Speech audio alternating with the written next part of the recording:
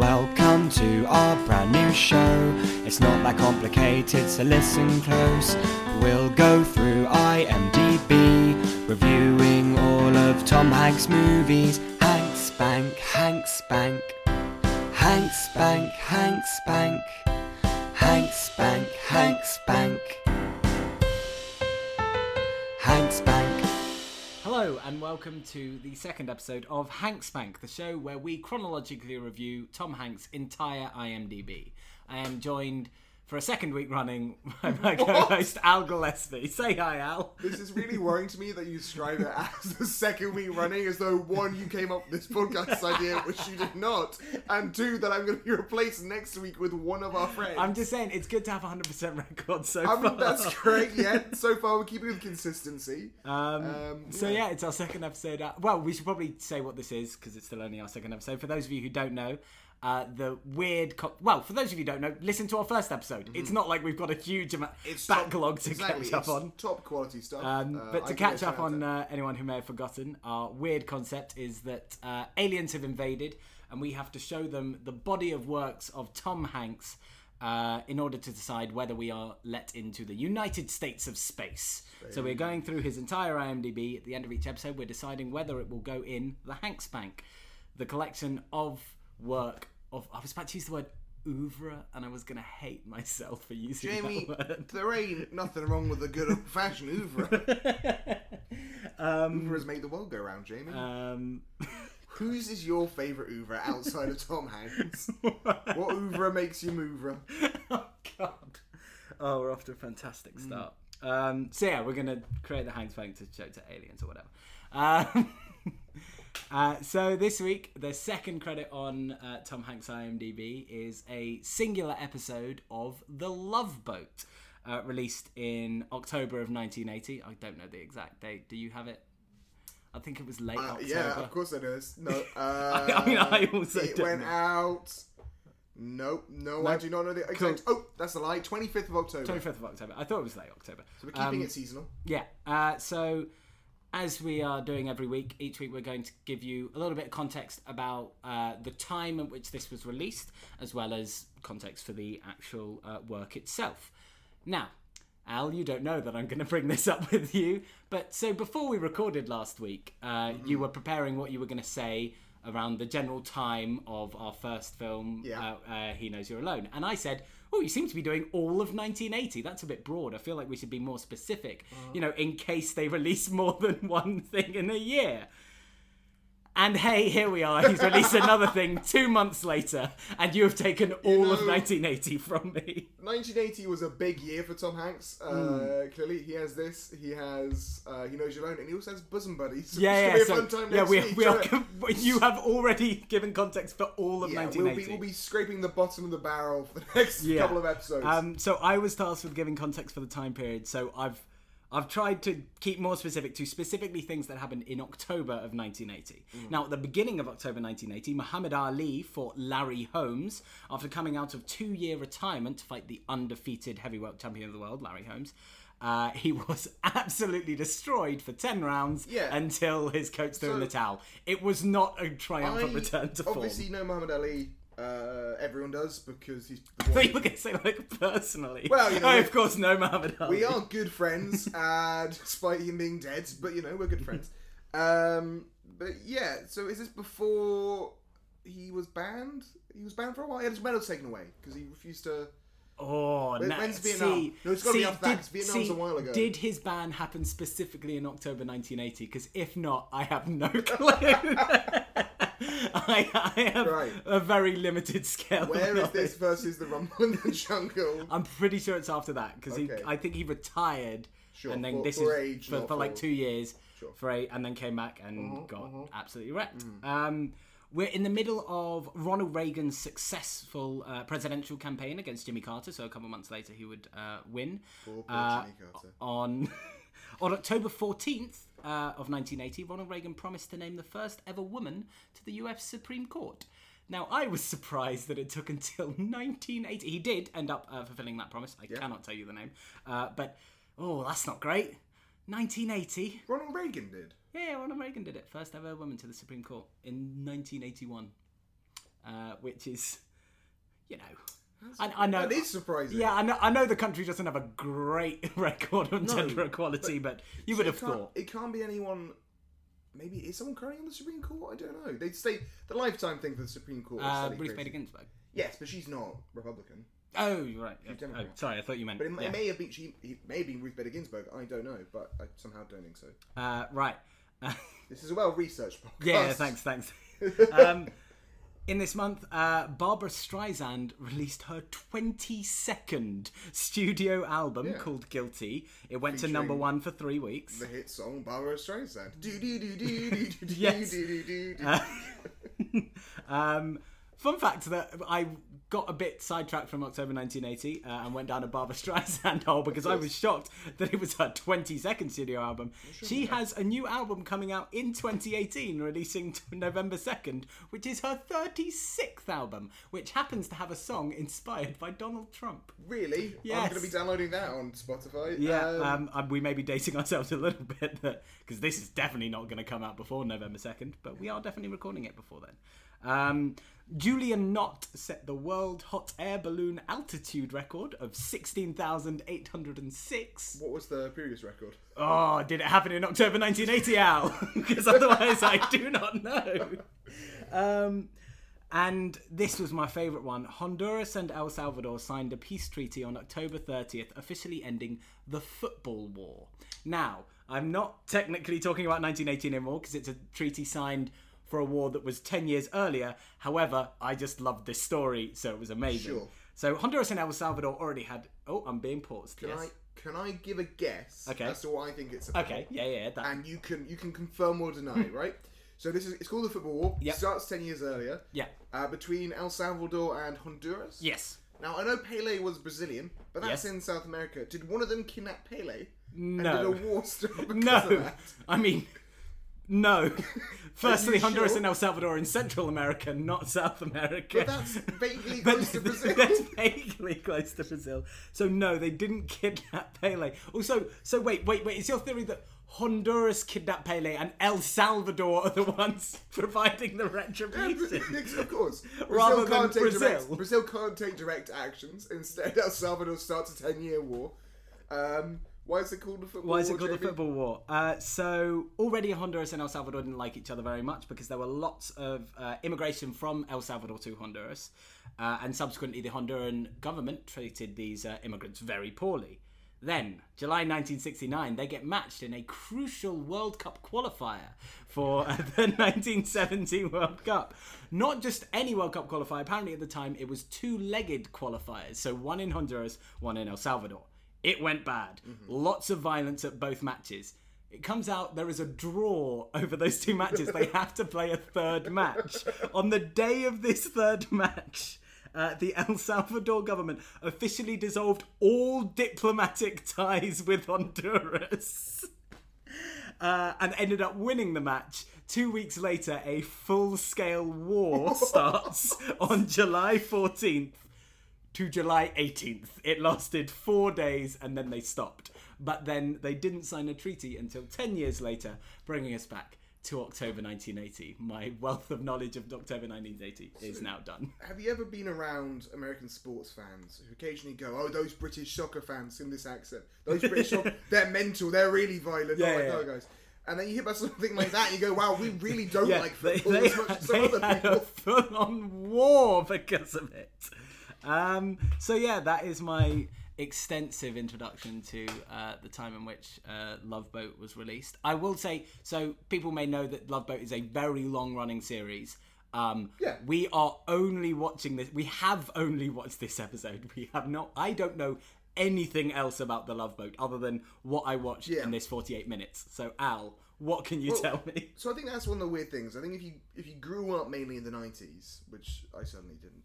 I was born in the 90s, but wouldn't have been watching that much TV back then. I'm sure you would have seen a lot of reruns of this show. Yeah. And I'm sure if there's an American equivalent of UK TV Gold, this will be on there most of the day. But it's a weird show. So kind of one of the most notable things about it is the odd format that it's written in. So as you might have seen from the episode title, Sergeant Bull, Friends and Lovers, Miss Mother. That's a terrible, terrible I title. didn't even wait, go over that again. More Sergeant Bull, Friends and Lovers / Miss Mother. Okay, so if I'm correct from having seen it, they are basically titling each plot line of this show and just putting slashes in between them and saying that that's the episode title. The reason because of that Okay. was because each section is written by a different writer. Oh my god, that's hilarious. No, what? Well, that totally makes sense. Okay, yeah, that makes sense. And that's why there's very little crossover between Yeah, the plot yeah, lines. yeah. They barely ever talk to each other. Yeah. It's because everyone's just writing in a different room and submitting it each week. So each one is more of a kind of mini sketch. Almost, you take the premise, you take the characters, they're all on a boat together, you can do whatever you want. That is an insane way of writing a TV show. Who thought that was a good idea? It sounds like something that actually someone would cut with nowadays and everyone would be like, that's genius. No, like at least on EastEnders, like they cycle their writers through, but like they write an entire episode. Well, no, definitely. But if you think about an episode of a show like Master of None, like the one when they're in New York, and focusing on other characters, had that been written by 3 people, I don't think that would have been harmed. Okay, yeah, I can see that. So I think that kind of thing, like an anthology type show, could make it work. Conversely, this just makes everything very confusing if you've never seen it before. Yes. And you're wondering why the hell they're all like this. Yeah. Any other context about the show you can give me? It started off as a book originally. So okay. It's a book which then becomes a TV movie. Okay. Which then becomes 2 more TV movies, which then becomes a TV show. Which then becomes a 250 episodes TV show. And so that's a kind of curious thing. And also, I think after it finished, they ran about 4 1-hour specials. So it was a really big popular show for about 7 years of its run. It's not necessarily the Friends of its time. That's definitely something like Cheers, probably, or Cheers running later. But it's a kind of comedy drama with very little drama, very light little comedy drama. anyway. Yep. How much do you like nautical themed mischief? That's most of the episode. Jamie, I got a quick 2 truths and a lie for you. Okay. About Love Boat. Oh, this is great. So the man who plays Gopher became a Republican senator. That's one. Bosom Buddies would go on to air a month after this episode. That's a Tom Hanks related fun fact, potentially, or is it a fun lie? And Ted I feel like you already told me the answer to that literally earlier in this episode, but carry on. Ted Bundy was an extra in an episode of The Love Boat. Oh. So I'm fairly sure the Tom Hanks Bosom Buddies one is true. I really want the Ted Bundy one to be true. So I'm gonna, but I wouldn't be surprised if Gopher becomes a Republican senator. But I'm gonna say that that's the lie. Which one? The Republican senator one. You're wrong. I knew. I'll give you the true version of this. The man who plays Gopher actually becomes a Republican congressman. He stays in Congress. He, I think, leaves in the 80s of the show. So he's not in the last couple of seasons, I think. And he goes on to become a congressman for Iowa. He stays until 1994. He seems to be done fairly well for himself in the Senate, the Congress. Sorry. So you got another 2. One of them's a lie. Which is it? Well, the Ted Bundy one, surely. The correct answer, Jamie, is they're both lies. Ted Bundy was not an extra in this at all. And Bosom Buddies did go on to air soon after this, but not a month, a week. So that's 2 almost truths. Wait, a week later, so we're going to have to do October 1980 again? Ladies and gentlemen, we're going to get really specific in the next episode. We're going to go hour by hour the news in that week in 1980. So what you did was you said, I'm playing 2 truths and a lie, but you could only find 1 truth. No, I found no truths. That's entirely lies. They're just 2 of them are kind of truths. They sound like truths. They're half correct. Okay. So yeah, Jamie, you can't trust people. That's what I've learned from show business. Are you done? I'm done. Sweet. That's all the fun so facts before we I dive have. into it, we'll give you sort of a quick overview. It really doesn't need to be that long about what the hell goes on in this show. 30 seconds. So you've got 3, as we've worked out from the titling, there are 3 different plot lines. There's a bunch of people reunioning, army blokes reunioning. Why they're on the Love Boat for that reunion, I have no clue. But they were together in Korea, and the sergeant still thinks they're in the army. We have Tom Hanks' plotline, which is he's a privileged wanker and is trying to sleep with one of the boat's crew. So that crew pretends to be the boyfriend, and pretends to be boyfriend and girlfriend with another member of the crew. And then there's a pregnant woman who starts being flirted with by a random guy who looks like Willem Dafoe, who confused her with another woman. Did you not? You've given me a face. Did you not notice that this dude totally looks like Willem Dafoe? Have you seen any movies with Willem Dafoe? He looks like Willem Dafoe's face. No, Willem Dafoe's face is a very, very noticeable face. Yeah, that's why this guy looks like Willem Dafoe. Not at all. Am I thinking of someone We're different? gonna... I know this is great radio, ladies and gentlemen, but we're gonna quickly look this up. He does not nothing like Willem Dafoe. If Willem Dafoe is who I'm He thinking... has a chin. He has a chin. No, it's exactly who I'm thinking of. No, I'm sorry, he has the same eyes as Willem That Dafoe. actor is Dennis Cole. Dennis Cole, yeah. Playing Dennis Grant. Playing Dennis Grant, great. Can't So yeah, those are our 3 plot lines. They don't really go anywhere, but... so What are you talking about, Jamie? Let's break this down. let's break this down from the beginning with the weird intro, which you noted. This was actually last week we'd watched the film together, but this time we didn't. We watched the show separately, so we don't know each other's thoughts. Feel like they're going to be very similar, but you did note just before we started that you've seen this intro parodied before. It's it's definitely on The Simpsons. Yeah. And I'm sure subconsciously in my childhood I absorbed a lot of parodies of this show. Yeah. So it starts with Dennis Cole, and this is the weirdest part of it for me, because when I started watching it, it looks like it's a freeze frame. Yeah. And then he suddenly moves in the last half a second, and then it cuts away from him. So that's weird enough. Then you have Tom Hanks as our second person, and he's just sort of giggling a lot. So they're in little hearts being To shown. set this out for you, ladies and gentlemen, I'm doing a terrible imagine job. in the Go. foreground there's a beautiful cruise liner. It's like the Queen Anne II or Queen Elizabeth II. And in the foreground we have a life buoy, one of those kind of circle things so you can throw out to save people at sea, and inside of that magically are some of our guest actors' faces along with the main cast. And Tom Hanks Isn't it just the guest actors? I don't think any of the main cast appear in it. You might be right. I think it's just the guest So- actors. Did you think that the maid? Yeah, I woman- thought the yeah, maid no, did. but she She's- leaves at the end. that makes sense. And we'll get to that. So we open with Dennis Cole, then we have Tom Hanks. He's just giggling down the camera. I think he tries to wink and fails. I'm not really sure. It He's looks odd. Yet to develop that notable Hanks sex appeal, of Yeah. course, Divine Slater. We've then got Nipsey Russell. Sorry, who is a real person. Let's stop for a second there, Jamie. Nipsey Russell. Yeah, Really? that's the dude's name. That's his name? Yeah, and I have heard that name before. Really? Fully thinking it was like a joke name, whether it was in The Simpsons or something like that. I have heard the name Nipsey Russell referenced before, and I'm like, oh, that's not a real person's name. Nipsey Yeah, I Russell. mean, that's definitely kind of showing where we're from. I haven't heard of anyone called Nipsey before. But you know what? More power to him. Yeah. He and was then there's actually- like 3 other people. I can't remember who they all are. But yeah, the intro... Jamie, let's... Okay. 3 army buddies. They're played by Harvey Lembeck, of course, Nipsey Russell, and also Jack Somak, who I think I've also heard of before. But not sure from where. Where would you... He's not good. I don't know where you would have heard him from. What? I mean, it's a great name, Jack Somak. It is. So then we open up on the boat. Yeah, the guests are coming in. They're being greeted by a guy with a great moustache. We clearly know 3 of these guys join up together. Oh, they're old army buddies. They come from Korea. No, you've skipped over the first thing, which is the only 2 black people on this show immediately know who each other are. Yeah, that was so one of them is a regular cast member, clearly. He's Yeah. a bartender, I believe. Yes. And he meets Nipsey Russell, and immediately they know who each other But are. only because his 2 army buddies have told the told him bartender. about.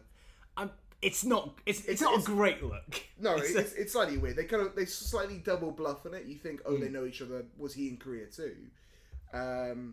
Korea's a weird war. Obviously, coming from now, it's not something that's taught that much of in English schools at all. We fought in Korea. Michael Caine was in Korea. Yep. Got typhoid. He got some kind of yellow fever. But not a war I know much about. No, I could not tell you a goddamn thing about I the know that Korean it's War. not ended.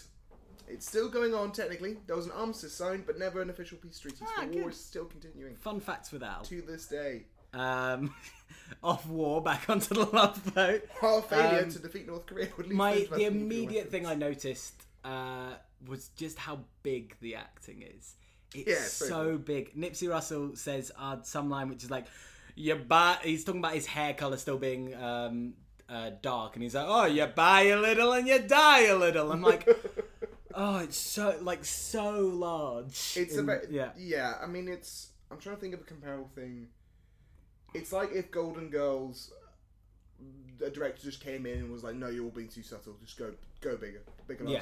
And that's, especially nowadays, when so much of TV comedy, even on a show like Big Bang Theory, so much that is still played fairly naturalistically in terms of performances. That kind of stuff is jarring when you come to it as a modern viewer, and that's so. This show was on a couple of episodes of the show were on a list in 1999, I think, of the greatest 100 episodes of TV ever made. And if you had shown me this episode and said, "Would you believe that'd be possible?" I'd go, "No." No, that shocks me to my core. Yeah. Not that we're giving away anything. No, not. Then we're introduced to our second plot line, which is the pregnant woman. She said she's been told to look for the doctor. Yeah, so she's a couple months... Now, to be fair, she's only a couple of months pregnant, so the doctor's being a bit overeager, but she's been told by her own physician to make sure she makes herself known to the ship doctor. Yeah, so she speaks to someone and they say, oh yeah, that's the man you're looking for, pointing over to this weird looking man. Oh, yeah. A very strange looking man. But also, importantly, they make a joke suggesting that, that she's trying to hook up with him. Yes, so this was what I was going to get onto, because this is another thing of, like, really big performance. She goes over to the doctor and says, hi, I'm Gwen Hartshield. He says, well, hi. Like, already being like, oh, hey, look, there's this sexy woman talking to me. And she's like, oh, I was told you're just the man I'm looking for. And he literally goes, well, lucky me, while adjusting his tie back and forth. Like, it's so cliched and so weird and so big. It's also, this woman is stunning. She's an incredibly beautiful woman who looks a little bit like if Elizabeth Banks was... She does look a lot like Elizabeth Banks. Yeah. And he looks like the main character from Jaws if he was 70. So it's a bit weird when the kid, there's the captain of the ship, his daughter is with him. For I don't know what reason. And she makes the odd reference. Who has an amazing haircut, by the way. Has an amazing 80s haircut. And makes the reference about the kind of... the doctor's doing so well now, they're making them look for him or something like that. He's making them look for him. And I'm like, look, this man... this man clearly does not... This may be a Love Boat, but he's not getting anything. He's a very strange... Yeah, it was just... So she tells the doctor, oh, by the way, I'm pregnant. Yeah. And he goes, oh, well, congratulations to you and Mr. Pregnant Lady. Mr. Pregnant Lady. And instead she goes, oh, no, I'm not with the father. And, he's a modern progressive. He doesn't say anything. He's like, okay. This is also the time when she uses the, whether it's an insult or not, but she calls her doctor a fuss budget. Yeah, that's which a bit is, weird. I had to know, that was a very interesting word to I don't know if that's a common 80s word, but I will be incorporating fuss budget into my daily language from now on. But being used to shows from the 90s and on, I assumed what she was coming up to say was, you're the father. Oh. So she comes up, they have this weird sexual tension. I don't know where it's coming from other than the love doctor. Yeah. Which makes him sound a bit creepy. And you think, okay, he's the daddy. This is going to be the episode. No, instead it's literally just so he's in the plot. Yeah. He's introduced. This was also the scene which probably got one of the few laughs out of me in this show, which was, it keeps on cutting back and forth with reverse shots, but you can't see the person they're talking to in the shot. Mm-hmm. So you assume they're quite far apart. It seems like there's a decent distance. It then cuts to the two shot and they're about 1.5 feet from each other. And I just pissed myself laughing. They just cut and they are so uncomfortably close for two humans, and you would not tell it at all from the reverse shot. It's not shot fantastically, this But again, it's actually, interestingly, I thought some bits of it looked quite modern. So when they're doing the kind of two shots, when they're shooting two people in the scene together, that looks very stagey. Yeah.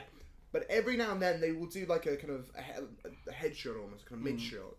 Yeah. And you think, oh, that looks quite modern. And at times you can see where TV is starting to get a little bit more away from the kind of studio setup, which dominated so much of the time before in American TV. and starts to become this thing that you'll later get in 90s sitcoms, and even more so in kind of early 2000s when you start getting the single camera setups. Yeah. So I thought, while it does look bad, it doesn't look as bad as I thought it might. Yeah. Then Willem Dafoe, who's not Willem Dafoe because you disagree with me, comes in, thinks she's another woman, and then flirts with her for some reason. Because as we are learning as we learned last week and this week, I think two themes we are noticing are there are a lot of cliches in these things, probably because they subsequently go on to be done a lot, and then they become cliches, and every man is a sex pest. Oh, it's true. But Jamie, I think you're maybe being a bit obtuse here. The reason why he goes and bothers her is because this is The Love Boat. And I don't think anyone comes on The Love Boat without the expectation that you're getting a little bit late. Here's a key question. Is this boat called The Love Boat? Or is the TV show called The Love Boat and it's just a boat where lots of love happens? I think that's the case. I think it's that the boat is magical and causes them to fall in love, but people don't know that. And therefore, when they're in this weird Cupid boat that is shooting out its love rays, they just happen to fall in love. I literally thought about this, so we'll get to this later. But yeah, there are points of this where I'm like, this must be like a fantasy land. Yeah, the boat is possessed. Yeah, definitely. It's actually a horror film. No, but also you're missing out the second important thing about the introduction. He doesn't jump on her, but he kind of like pats her on the back and he goes, "Monkey!" Oh yeah, he calls her monkey. And then she's like, "What the hell are you talking about?" Yeah. And then he starts talking about this girl called Monkey, who he loved in high school. Yeah. But apparently this woman is not. Yeah. And that continues throughout a little bit the rest of the episode. It's a weird introduction. Our next introduction is to our third and final plot line and to our lovely Tom Hanks. Oh, and non-lovely Tom Hanks. Yes, non-lovely Tom Hanks. As soon as he appears on screen, the first thing anyone says is the captain going, "Oh no." It's not the captain, it's whatever that... It's Gopher. Gopher. Whatever. Hey. What does he do? What is Gopher? Gopher, I think, is probably the first mate. I don't know what that is, but cool. He's kind of like the junior captain. The captain's assistant. You know, cool. If you have a director, he's the assistant director. Okay. He's so AD1. Gopher goes, "Oh no." Yeah. So, last week you brought up a hypothesis, which was that Tom Hanks plays dickheads. Yeah, well, he plays jerks. And...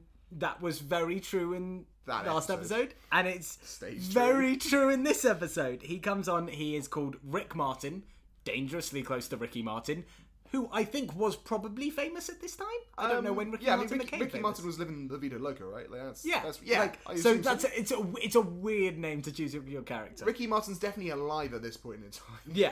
So whether or not intentionally they are stealing his intellectual property. Yeah. And so we learn that Tom Hanks was frat bros with this first mate, with Gopher. He straight up starts roasting this kid immediately. Yeah. He's like, "Oh, we used to call you Strikeout Smith." And like, immediately is just such an arsehole to this guy. Mm-hmm. And then we start what is now a classic...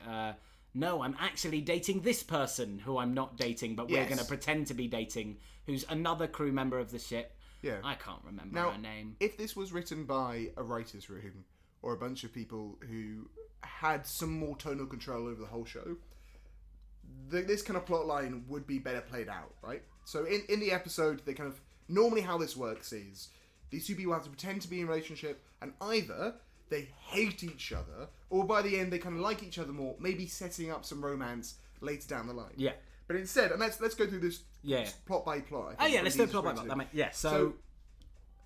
He does the "no, I'm dating her," and he's just a privileged wanker. Tom Hanks is terrible. He's already retired because apparently he bought gold. He invested in gold at, I think, $40 an ounce or whatever. Yeah. He invested in gold at a good price, and now at the age of, I assume, 26, like maybe at most 30. He's retired. Yeah. Which is awful, and I hope he... Yep, and last week we were introduced to Tom Hanks by him physically assaulting a woman to flirt with her. This time we're introduced him by this. They then go out and end up at a dining table together. Yep. He grabs her leg under the table while Gopher is there. It's really weird. While he thinks that Gopher's dating her, he's like, you know what? You need a real man. You need the Hanks. Yeah, you need someone who's gonna feel up your knee under the dining table. After about 30 seconds and with no level of interest from you. Yeah, so in reaction to that, they start making out, and then Gopher and the lady, and we get a fantastic joke from the main captain of the ship, who looks over and sees them making out and goes, "I believe in a friendly crew, but that's ridiculous." Because that's jokes at the time. I don't think this is the case. But later on, the captain's weird possessiveness over Julie. So the lady's name is Julie. Julie, thank you. My Julie.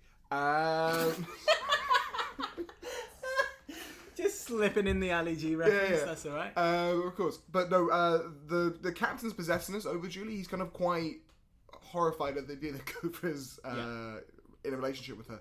Makes me think that maybe she's his daughter? I don't know. If you're a Love Boat fan, write into us or tweet at us and tell us how wrong we are. And please explain to us. So, this is the first episode of a new season, I believe, isn't it? Yeah, it's the first episode of season 4. Yeah.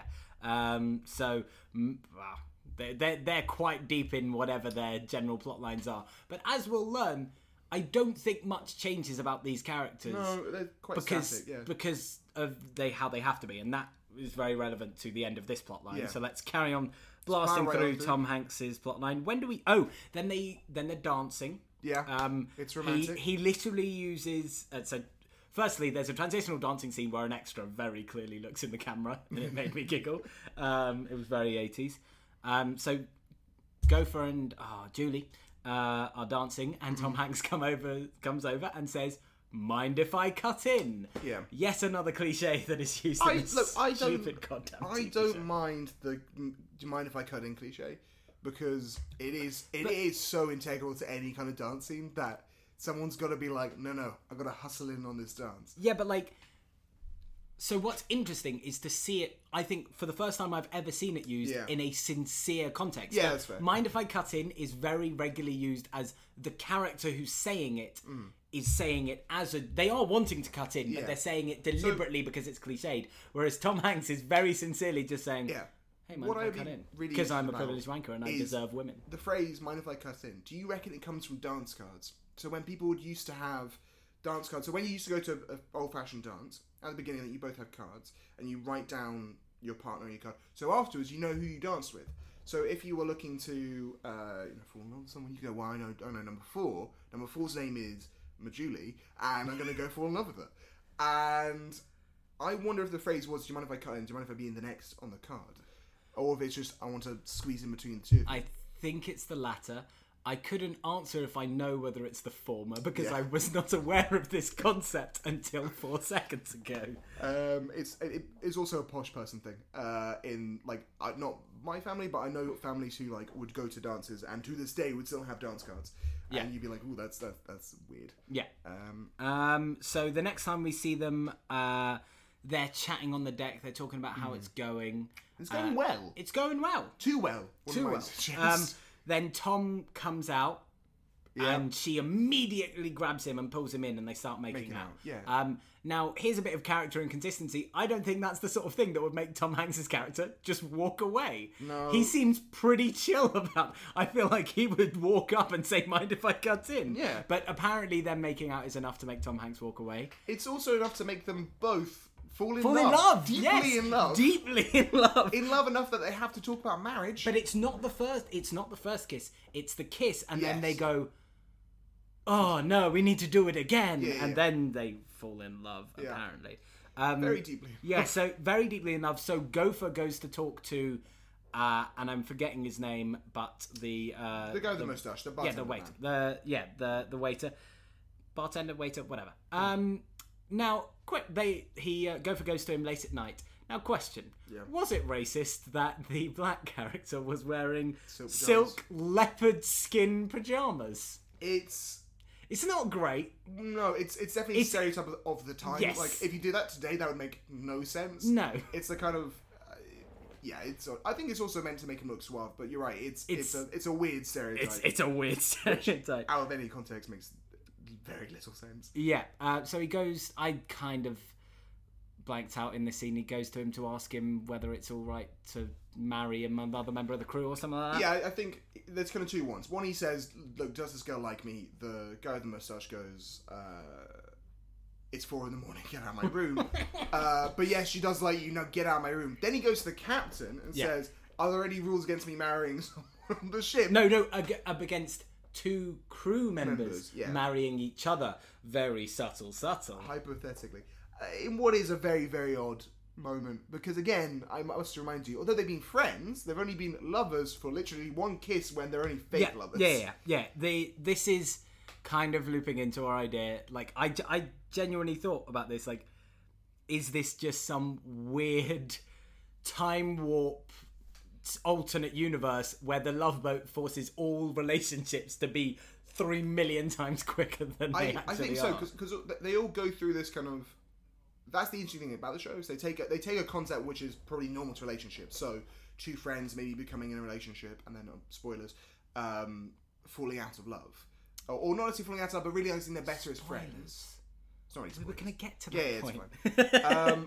Or in some of the other plot lines, they take them and they just speed it up to a 2-day period. Yeah. And they keep all the language. So it is definitely, they're in love until they realise they're just deeply platonically in love. The next time we see any of this lot was my favourite scene, which was Tom Hanks sat at the side of a pool, literally being towelled off by like 4 other women who don't seem to care about the fact that he is staring at another woman and winking at her. Yeah. So he's there getting towelled off and he's staring at Julie, giving her a wink, and these women are just like, yeah, this is great. I have the feeling, though, this is... So earlier on, when he references the fact that he's a multi-millionaire, that he's retired at 30, he does go, there are a load of women who want to fall in love with me because of that. And I was really weirded out by this. And that sort of plays into this, where I think Julie is meant to be that other kind of woman, right? She's meant to be a woman with morals, a woman who's not just in it for the money. Whereas all these other women, they're just the bimbos who are in it for the cash. Yeah.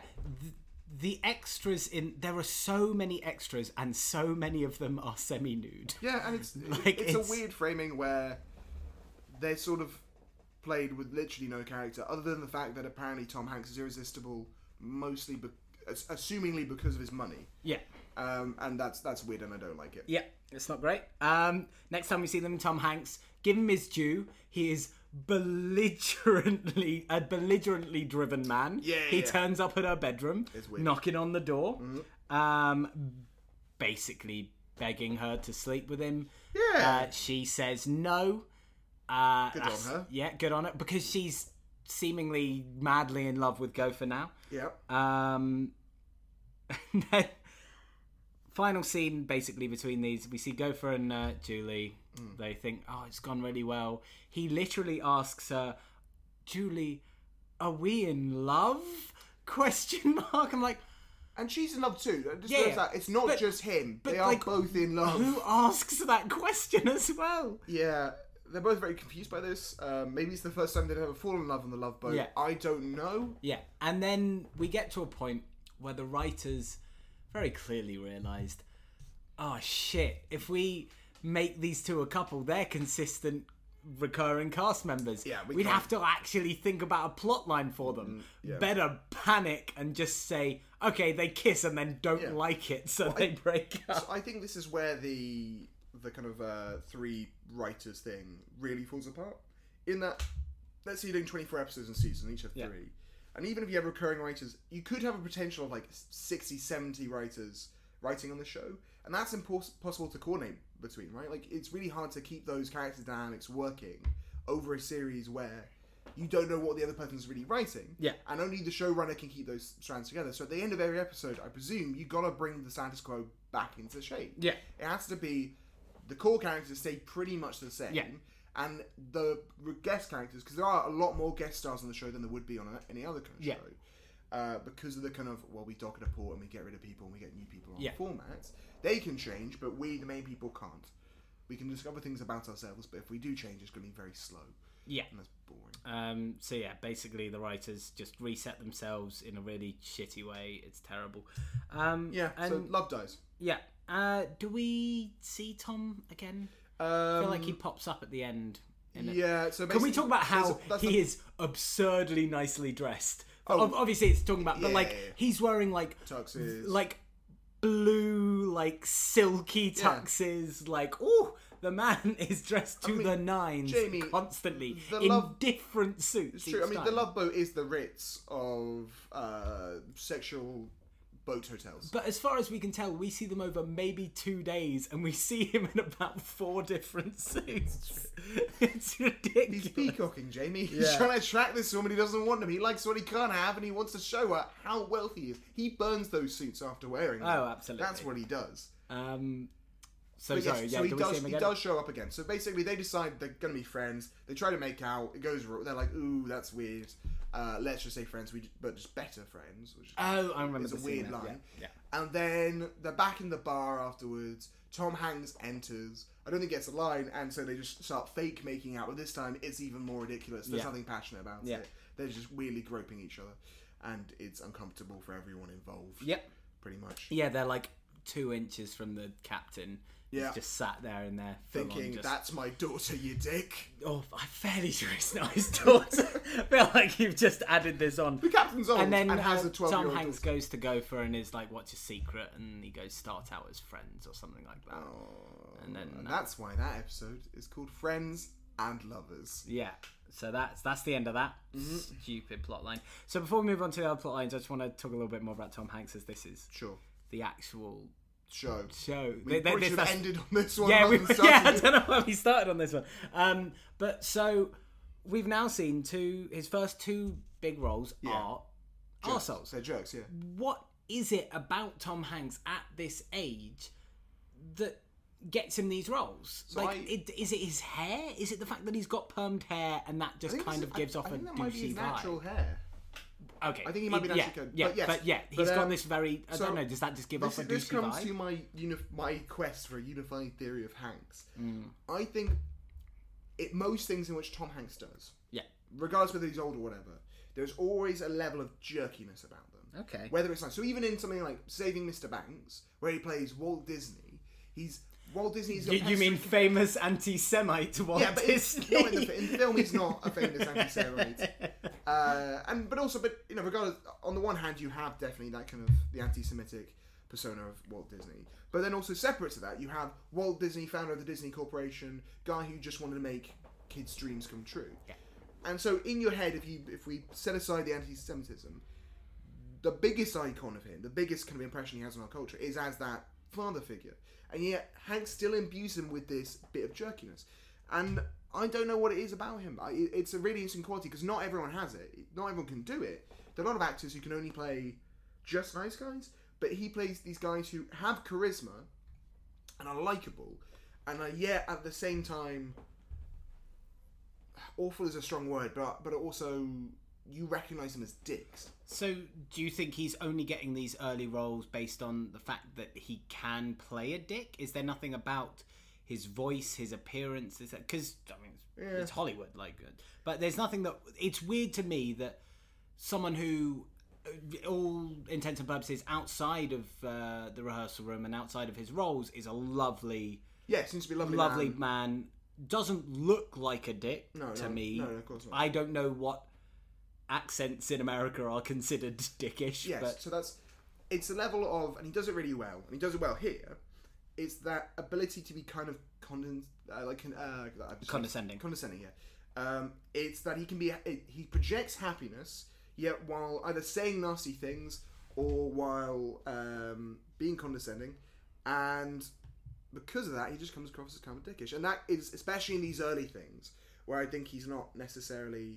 The roles he's been given are definitely those smaller roles, to where he's sort of just playing off other people. That comes out definitely to the forefront. He's not leading man yet. He doesn't become a leading man for a while, really. No. Even in Bosom Buddies, where he's a TV leading man, he's not the guy who goes on to be Captain Phillips, where he's actually probably at his least dickishness. So yeah, it's definitely interesting, and it is jarring when you go back and see it because you don't realise how prevalent it is in those early films. Yeah, while I continue talking, figure out how long we've been going for. 43 minutes. 43 minutes. Okay, yeah. That's not too bad. We can rush through the last 2 and then give our final thoughts. Yeah, I agree with you. There's, as I said in the first time, I will interested to see how long this carries on for. At what point does he stop being necessarily an outward? Like the 2 people we've seen so far are just outwardly they've been written as one-dimensional dickholes. Which he plays really which he plays very well. but they are. But it'll be interesting to see where that super nice. transitions. So the other two plots. Oh god, these stupid plots. is Which one do you want to much do first? The army one or the? Let's do the Willem army Dafoe one because I want to end on the woman one. The Willem Dafoe one. Yeah, that is. Well, what it is. it's Willem Dafoe, but Foe spelled F-A-U-X. Ding ding. That's Clever joke. That's a pun that makes no sense spoken out loud. But Willem Dafoe. Yeah, no, it's a very clever joke, and it even includes 2 languages. It's great. So yeah, we got the army people. Basically the entire joke here is the sergeant still thinks they're in the army. There's a way too long sequence where he's singing an army song in the diner, like marching around. It's not funny. The jokes don't hit hard enough. No, it's not good. His friends seem to be. They neither show them getting really frustrated enough to justify them being dicks about it. But no one really talks about their feelings. They're also except for you got Nipsey Russell, and then you got these 2 other dudes who do nothing. They're basically the same goddamn person. It could just be Nipsey Russell. Yeah, it could just be Nipsey Russell because he gives an engaging performance. Yeah, Nipsey Russell's all right. So they find. So I have now realised. I think I missed the point. This woman that they find a woman to basically seduce him so that he stops caring about the army. Yeah. Now I thought she was actually a room service woman. I'm now realising. Nah, she wasn't. She was just another guest who they. She is definitely a room service lady. Is she? Yeah, but she has the master key to get in the room, so she's 100% works for it. So why is she a guest? Why is she a guest? Because they can do that. It's a big boat. They have lots of people. Because she comes in, and when she comes in at the beginning of the episode, the captain goes, sorry for being late. I've been on my holiday. Apologies for being late. And the captain goes, oh, don't worry about it. It'll be fine. And so I like you, thought, she's either... A regular. She must be a regular on the show, and didn't really realise at the end that she kind of goes off. So instead, I think they just kind of... They wanted to have a non-guest fall in love, but to do that, you really need to bring in rotating members of the crew as well as rotating members of the... So this was what, like, mildly annoyed... We were, like, 2/3 of the way through the episode, and the one plot line that wasn't about love... became about love, and I'm like, but obviously, well, clearly that's what the bloody show is. But so there's a point. I'll get back to that point. But yeah, so this becomes about love. She seduces him, in a classic. Oh, this started out as a sham, but now it's real. Similar to the Friends in Love. Yeah, it's basically the same plot line. She also falls in love with him, but as they're sitting on a balcony, Nipsey Russell and his mates are walking past, going, oh, if the Sarge ever finds out that we put her up to this, we'll be in so much trouble. Yeah. Do you like my Nipsey Russell impression? It's nothing like him, but I like it in a way. So yes. So yeah, the Sarge gets mad. She's like, no, I really do like you, Mr. Sarge. And they fall back in love, and then they leave, and they're already decided to get married. Yeah, they leave happily together. Yeah, they decide to get married. It's I know Korea was bad, but apparently it was 30 years ago, so everyone's fine with it now. Yeah. And then the Willem Dafoe plotline. Oh god, this is the weirdest plotline. Yeah. So they fall in love. Unsurprisingly, they go on a couple dates. They fall in love. She tries to reveal that she's pregnant. She doesn't. She then the worst scene of this entire episode. Reveals that she's pregnant. Well, before that, they both say. I think they basically say they want to marry each other. They say super cliche. He says, "I think I'm in love," and then she, like she's Simon Cowell on the X Factor, goes, "I don't think I'm in love. I know I'm in love." Yeah, and then she says, "Oh, by the way, I'm 2 months pregnant with another man. I'm not in love with the other man, but I want to be here with you." And he just gives up immediately. Reacts in the worst way human can. Yeah, if your girlfriend ever goes to you, Jamie, in the case that you meet this girl and you fall in love after 2 days, she says, I'm pregnant.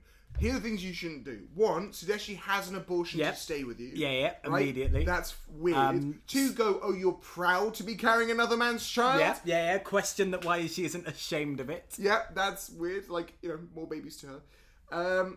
And then also, not even say goodbye, just ditch her at the ports. Yeah.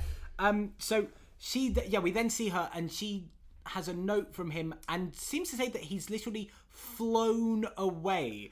He's gone back to LA. He's gone back to LA.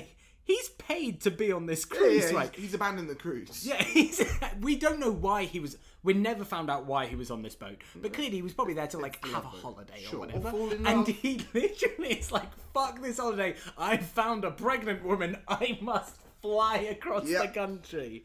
There's an unmarried pregnant woman. I don't want to be the father to her bastard. Yeah. It was terrible. So that's awful, and he's a terrible human being. But then, which I think is the literal last thing that happens, he just turns up again. I missed that. So apparently you didn't watch the end of this episode. I did. You watched me watch it. I did watch you watch it. Yeah, well, you probably missed it because it's literally 20 seconds long. She's about to leave the boat. He turns up again. Yeah. And it's just like, I made a mistake. And she's like, that's okay. And then they go off together. Like, she literally just immediately forgives him. Yeah. Also, how did he come back? He flew to LA, then flew back to wherever this goddamn boat is. It makes no sense. But I guess Willem Dafoe is very busy these days. Yeah, He's a very famous actor. It's a weird time. It's the worst plotline. That's the worst plotline. Because she's fine. Like, she's a good actress. But it's this weird thing of kind of looking at a show with, like, an 80s moral kind of thing. Yeah, it's bad. Where... Men are all sex best. Although Yeah. there is a nice moment, which I sort of glossed at, the fact that in one of the plot lines, the woman is the sex pest, Yeah. where she seduces the sergeant. fair, Very but- progressive but, of you the know, Love Boat. Men put her up to it. She didn't do it willingly. Yes. They were like, seduce this man. Okay, fine. for me. I was trying to give it credit, but no, it deserves it. All right, so let's get on to some judgments because I'm ready to judge this show. No, so the one thing I want to say before I give my final judgment, how does this show have 250 episodes? How, like, if every single plot line is about people, how? I genuinely, my mind boggles of how they could write 250 episodes of 3 different plot lines. That's 750 different plot lines of people meeting on a boat and falling in love. Surely this repeats like 90 different times. So I think the way they do it, right, and it's that kind of classic thing when you get with how does a show like NCIS or whatever work, which is by having it's a procedural show really. It's the Love Boat docks somewhere, it takes on some guests, that causes some plot lines, and then they leave, right? So the setup, the situation for this is not a sitcom, but is just the boat, and because you have that recurring guests on there. To be fair to them, they have a lot of lovely B-roll shots of a boat going through water. Lots and lots of them. Like some time. The show doesn't need to be an hour long. Nope, it could be half an hour, even with the 3 plot lines, just be shorter and funnier. But yeah, I think it's just because of that procedural element, you can keep things new each week by just same situations but different characters being in those situations. Play them really broadly and it's fine. I feel sorry for the writers of this show. Like, if anyone had to do this for more than 6 months, I feel like I'd kill myself. It's the so lead bad. Man, when his agent went to him and went, look, the script is terrible, but the showrunner had done a lot of other shows, so he did things like Charlie's Angels and stuff. Okay, is really good. It's going to be a goldmine, and he was right. Clearly made lots. Do you ever feel really thankful that you didn't grow up during the days where this was the most popular shit going on? I mean, you say that, man, but people are going to look back on The Big Bang Theory and think the same thing. Why is this the most popular thing? We don't remember comedy, which was the most popular at the time, so much as we remember the kind of the interesting stuff. Yeah, but I was aware of the Love Boat, culturally, so yes, clearly it had some. So we all know of it, but that doesn't mean we all still watch it, right? So people will still watch some of Eddie Murphy's stuff, and he was really popular. I don't think they really watch Eddie Murphy anymore. That's got real problematic these days. From the 90s, you might watch. If you're from the 2000s, you may have watched a lot of. Oh God, I forgot about him. Cats with Drills, man. Famous comedian. Cats Dresses and Dresses is a transsexual. Transvestite wants to run from Eddie Izzard. Eddie Izzard, yeah. I was you watch Eddie Izzard probably wasn't the most well-paid comedian on earth, and yet his stuff was interesting, and so let's watch it. Whereas whoever probably was, I mean, actually might mean Seinfeld, but we don't necessarily always remember the most popular comedies because they play to the broad, especially on TV. They play to the broadest audience. They play to the broadest audience, therefore just don't age very well. Yeah, so basically what we're learning is that people in the 80s were just as dumb as they are now. Yeah, or worse. Or worse, because they were also all sex pests. Right, let's give our final rankings. So, as we always do, once again, 100%, keeping the streak going, we're going to rate the project out of 5. Yeah. We're going to rate Tom Hanks' performances out of 5. And then we are going to decide whether it goes in the Hanks bank. I can't remember what we did last week. Did we do rating each? Did we do all of our 3 together, or did we do 1, 1, 1? 1, 1, 1. Cool. So rate the love. This episode, not this the whole. Sure. This episode of the Love And Boat I out want of to 5. give this caveat to anyone who's a deep fan of the Love Boat. We are obviously coming to it from the worst possible perspective. We have no introduction to these characters. We don't know what any of this is. Any recurring jokes we don't get. We don't know why we like any of these people. And if I was in the year 1980 starting it at episode 4, series 4, episode 1, I probably wouldn't have liked it. But that doesn't mean it's not a good show. It just means we don't have any context for it. So on that, I give this episode 2. Okay. It was background watching. It's fine. I thought it was not great. What about you? Yeah, this show's not good. It's not funny. It's mildly problematic through most of it. Some of the performances are okay, but if it sells itself as a comedy romance show, Drama as well. A comedy romance drama, yeah. The comedy isn't funny. The romance is trite, and there is zero drama at all. Whoa! Sorry, Jamie. I don't know if you remember that man asking that woman to get an abortion, but that's some drama right there. I mean, Willem Dafoe did play it for a lot of fucking drama, but yeah, no, this gets 1. This gets 1. Ooh. I wish. Wait, did we decide we could give zeros? You can give zeros. Yeah, I'm giving it a 0. Screw this. God, It's just. I'm sorry. It does not achieve any of its goals. Okay. I think I gave it whatever we did last week too, and that was because even though it was bad, so good it's bad. I mildly enjoyed the experience, and like there were some scares. I did not at all enjoy watching this. I could not even. I don't even think if I was really drunk with mates, I could enjoy watching this. It's not good. It's not funny. The romance is offensive and shit. 0. I give it 0. I think for me it's like, because I know it's an 80s thing, I think I'm more in context of other stuff at that time thinking this is background viewing. I have no engagement with this, but it's background viewing. So let's go on to the next one. Tom Hanks. What would you give him out of 5? What did I give him last week? I think I gave him a 3 last week, didn't I? Yeah, you gave him a 3 I think it's probably the same. It's not. If we're gonna do it in 0.5s, I wouldn't give him a 3.5. It's the same. Oh, you're allowing 0.5s now. No, you did it last week. Yeah, I allow 0.5s, but you don't. No, well, if I could give him like a slightly better than last week, if just because I think last time the character was meant to be slightly more romantic, like of actual sexual tension between him and the woman, and there was none. Whereas in this, he's playing a rich douchebag, and he does that very well. So give him a 3. You gave him a 3. Yeah.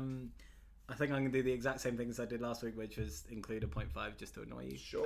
But I genuinely, like, as much as I didn't laugh at this, in terms of the comedy, he's pretty good. He's good. He gets where laughs should be. I don't laugh at it, but like he delivers the lines in the correct sort of way that would elicit a laugh if the lines weren't shit. So Tom Hanks is not the kind of actor who can be given an awful script and make it the best thing. You couldn't give him the phone book and read it and you want to listen to that whole thing. Often Tom Hanks' best stuff comes because it's a really good idea for a film, or it's a really good script of a film. Yeah.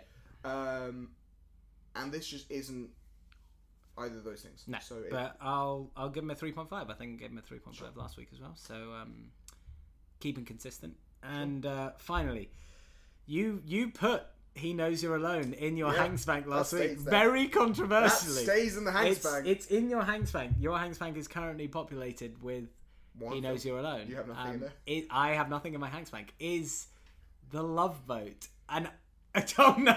I'm really worried that you're gonna. No, Thank God. Thank God. It's not going in the Hanks Bank. Yeah, Jamie. No, of course it's not. My Hanks Bank is still very lonely. Yeah. But I'm very comfortable with that because this is not good, and this would not convince any alien to let us into the United States of space. Whereas I think that an alien could get drunk with me and watch He Knows You're Alone, and we'd have a good time. And he'd Well, be no, like, "Oh, it's not so-" your logic was that he needed somewhere to go. You Yeah, start yeah. out But- here. but also, so one, it's so bad it's good. So I maintain that with He Knows You're Alone. Okay. Whereas this is just not that. No, Like it's you'd have to watch 4 seasons beforehand to get the context of the show, and then. Oh, you'd have please to don't watch make this. me do that. No. So yeah, that concludes our episode on the Love Boat. Yeah. We have not added to our Hanks Bank this week, or Nope. our respective Hanks Banks. It remains just Nothing in mine and He Knows You're Alone in yours. If you want to support us, you can follow us at Hanks Bank Pod on Twitter. Yeah, person exposure, guys. yes, It's the way yes. we like to be paid. We Money have- is meaningless. We have Exposure no is sponsorship. eternal. We have no sponsorships yet until we get sponsored by typewriters or something very. I mean, that'd be For great. people that don't know, Tom Hanks really likes Oh, right, typewriters. yeah. I was about to say, like, we're going up, and some people get sponsored by BetterHelp or No. by Green Apron. No, we get sponsored by Blue Apron. No, not Green Apron. Apron. It's a new company. It's eco-friendly, unlike Blue Apron, which is not. People. Yeah, fun facts about Tom Hanks. He's obsessed with typewriters. So you can follow us on at Hanks Pod.